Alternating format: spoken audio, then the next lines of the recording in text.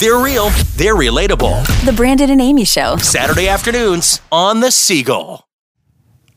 I don't know if this is becoming more of a thing because of social media and the internet, or if this is something that has been happening as a sort of entitlement for a long time. Oh boy. Do I smell a rant coming with I don't know. I think you're going to be the one that rants once I bring up the topic. People who think that they should just be spoon-fed notes and cheat on tests and that should still have the credentials to do something. Ugh, you know those cartoons where the character gets angry and like fire shoots out of their various orifices, like their eyes? Yeah, yeah. That's kind of me and my thoughts when you say this. See, I told you were going to be the one going off. Yeah, I have a problem with this. If you are taking a class and you're trying to learn something, it's fine to not understand things, but when you don't even try to learn and you rely on like your friend or your husband or whatever to kind of spoon feed you the things that you're supposed to learn and actually help you out when you have to give answers to questions while you're sitting in class, like feeding you answers, like there's a problem with this. And then people are surprised, like, oh, you mean you're not going to let me take the class now that you found out that? It's like people want rewarded for that sort of behavior now. Yeah, it's kind of silly. It's silly. And I don't know what the internet or social media would have to do with it, other than the fact that Coursera and some other places, sometimes you can find little snippets of answers to test questions. So it makes it sort of easy to cheat. Yeah, it's just a weird time because back then there was a little bit more foolproofing you could do, but now you really have to kind of rely on the honesty of just people being a part of it. I recognize, though, that there are certain tests, like the one you're going to take for the class you're taking right now is actually proctored. I think somebody's actually watching it. Yes, somebody's watching it. They make me have my ID. I'm not sure if they will need to listen to my screen reader on the computer. I don't know about that. If they do, I pity them. Yes. Because that would not be fun to listen to synthetic speech for a couple hours, but coming through like a little box. But anyway, yeah, they have me on. I have to have my camera on so that they can see that I'm not going back on my computer screen and looking at my notes or picking up another device that might have notes on them. Like you can't, they won't want you to look at anything. So with that being said, and with that being known that that's a criteria, where would somebody get the bright idea that they were going to somehow get through and pass without getting past that? I don't know, but I don't It's think just so anybody silly to me. Maybe they didn't think that far. I don't know. It must not have been. It's odd to me when people look at the mountain and they're like, I could climb that, and then they're in the middle of it and they're like, oh no, I can't. I gotta say though, I'm sort of I understand why it's proctored. I get it. But the idea that somebody's watching me is just creepy. I'll be watching you every breath you take. You scratch your head or every time you scratch your head. I'll be watching. While I'm doing it, you have to be banished to the living room like the entire time that you... I'm not saying I can't get up and go to the bathroom, but like you can't come in because they would be afraid that you would... So is it going to be like... Is it going to be like Gandalf? You shall not pass! Yeah, basically. The cool thing about life experience is it actually helps with the show content. And the funny thing actually is Amy's not the one doing it. She's the one living life. And I'm just like, hey, this seems like a cool idea. Let's talk about this. Let's see what we can get into when we actually have free time and when we have to do the show for the Seagull and the podcast. Oh, boy. So the topic that I thought of, because you had a meeting or at least a class kind of help session, I guess, about it on Monday. Mm-hmm. And I think a lot of people can relate to, especially at the beginning of the year, procrastination. Yep. And lots of this. Yeah, I wonder. I think yours is common now, honestly. I think there's a lot more commonality with people who hate to vacuum. Or whatever. So for some people, it's not vacuuming. For some people, it's people have the same hatred of doing laundry or cleaning the toilet or doing dishes. I think if you're procrastinating because you just have that task that you just there's enough dislikes about it than likes, you're going to put it off. You're going to procrastinate it. And I do with vacuuming because it makes my eyes water and my nose run and I'm sneezy and it smells funky and like, Yeah. I got to like, wrangle the vacuum cleaner. But once it's done, it's done. And it's like, wow, the carpet's all fluffy because it's clean. Yeah. So, but the class that I had on Monday was actually really interesting because she really got us to think about, okay, set a realistic goal for how long you could do the task you don't like. And then, think about the advantages to doing it, even in that little bit of time. Like, say I actually spent more than 5 minutes, but, say you really hated vacuuming. And so you said, I'm only going to vacuum for 5 minutes and I'm going to do this part of the room. And it was, to think about the things that are going to be nice once you've done that. Like, okay, the carpet's going to feel a little bit better. The room is going to smell a little bit cleaner, and it's actually kind of cool. I did actually more than she suggested, and I didn't divide it up into little bite-sized chunks. But it's an interesting way to think about doing tasks instead of procrastinating and putting them off, because the idea is it's harder to put off a smaller than it is the big task looming ahead of you. In my case, the vacuuming. If you want an accountability partner, check in with us on our Facebook and Twitter pages, Brandon and Amy Show. What is that thing that you're procrastinating on, and how would you like to get better at being accountable to it? I'm thinking about the power of belief and how it is so transcendent, considering all of our life circumstances, and how just having the faith and the energy that something is going to work out, as much as it sounds like some new world philosophy or like I'm preaching, it really has shown to be true for me over the last few years, especially because I have been focused on getting out of my own way and actually trying to be present to that. And furthermore than just doing that as something that's feel good, I think it affects your energy and what you're thinking about. Yeah. I think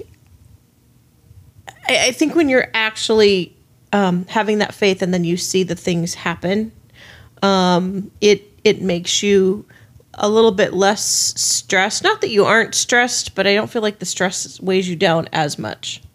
Yeah.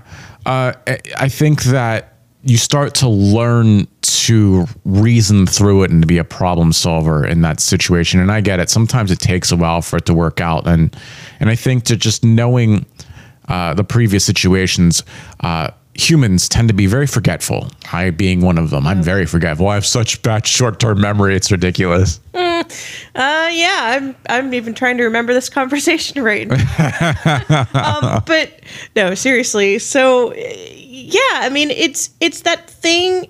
I think my problem with it is with the whole faith and belief is I look at the big picture. Right. I look at, oh my gosh, I'm down to my last $10. Mm-hmm. Thank God our account's never been quite that low, but you know what I mean?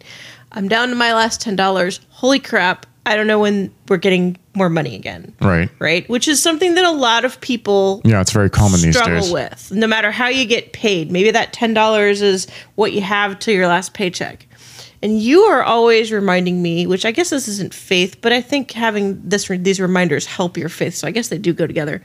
But you are always the one that reminds me of, okay, but maybe we have $10, so we can't get anything if we need it, which, yeah, that's kind of scary and that sucks. But do we have groceries? Check.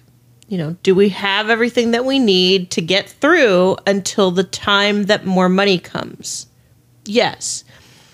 And so I think faith, it also kind of is believing not that you'll have what you want, because it's not always what you want, right? Wouldn't want to just have $10 in my account, but it is getting you through to what you need and getting you what you need. And I think that kind of perspective is definitely something that will help our lives. Would love to have a conversation about you with it. It's social media, Brandon and Amy Show on Facebook and Twitter.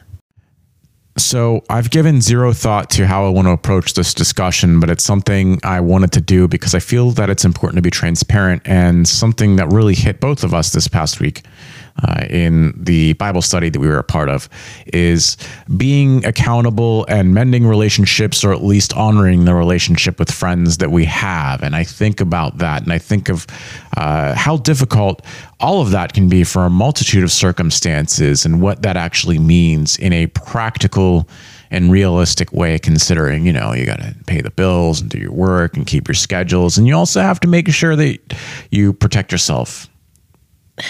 I've had a very hard time keeping up with people. Yeah. Since I've been working and taking this really demanding coursework. So, and I'm not really sure what that looks like for me. As far as how I'm going to do it, I do feel like I've been really neglectful, with the people that I do have relationships with. And that's hard.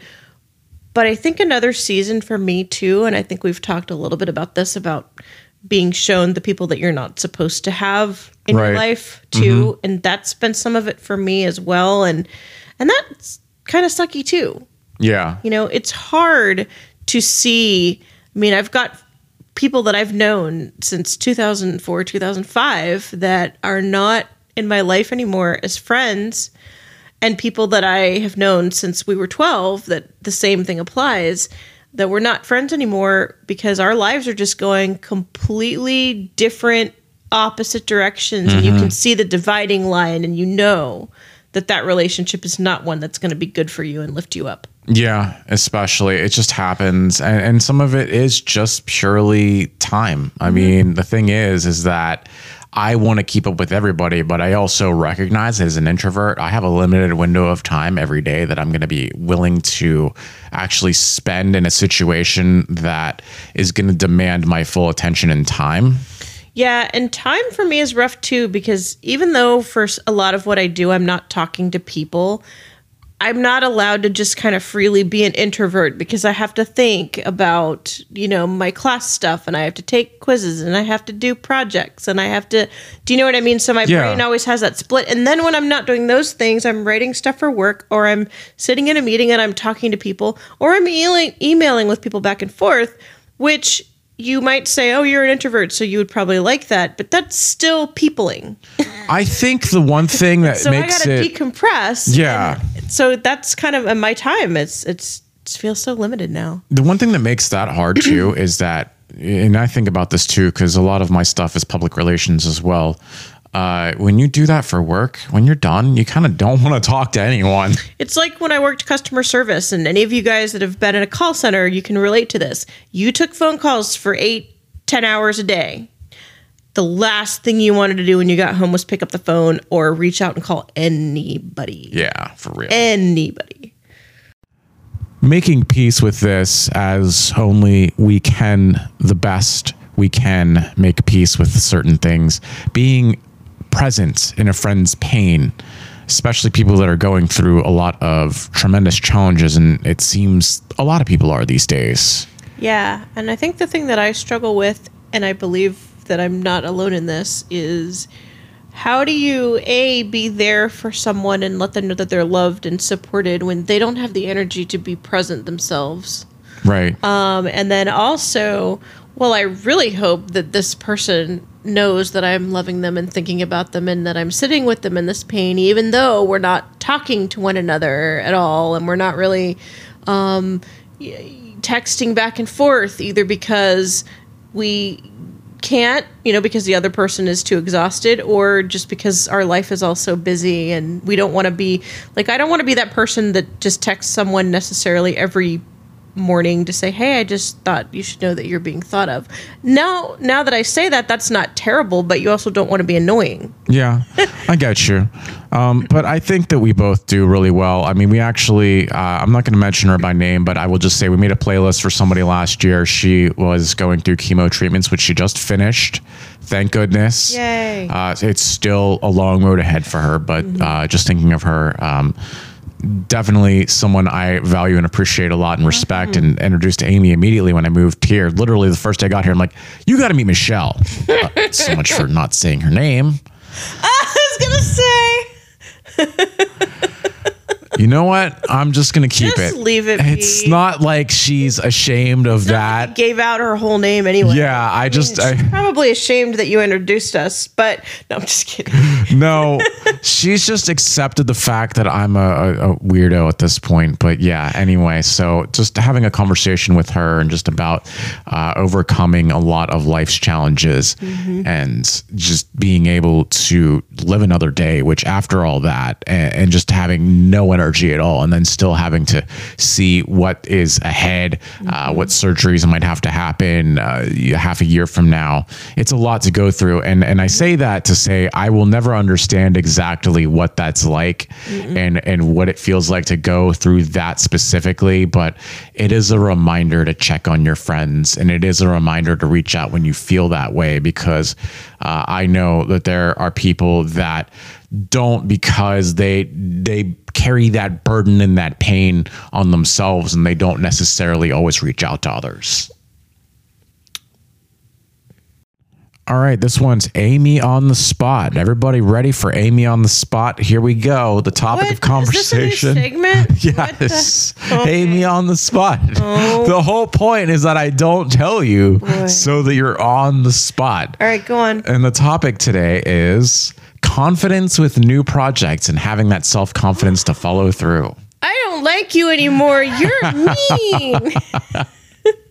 See, this is the fun of you doing stuff during the week and being so busy to write things down that I have to be the one trusted with writing down topics, because I thought, oh, I'm just going to bring this one up casually. So what has sparked this Idea? yes. The fact that you have been going through class all week, and the fact that many people had to remind you that you are actually doing really well and that people are really looking to you for your progress and ideas. Yeah, it's very strange. I think not helping situations, though, is that our the powers that be, the instructors, have been a little bit behind. So we haven't all been getting consistent feedback on what we're doing in class and what we're contributing. And my test scores have not been awesome. And so in my mind, I'm like, I suck. Like, I'm not any good at this. So I was very surprised when I kind of was singled out as being one of the group of people, essentially, that they're kind of keeping an eye on and watching in a good way, that are rising to the top. Because I expected that I would be in the bottom. Well, you're making the effort and you're actually following through and getting things done. And I think that's really what matters. Yeah, I have no idea what this will be for a career for me, but my tenacity will save me in the end and make me push through to the end and take the test, and hopefully I will pass and get certified. But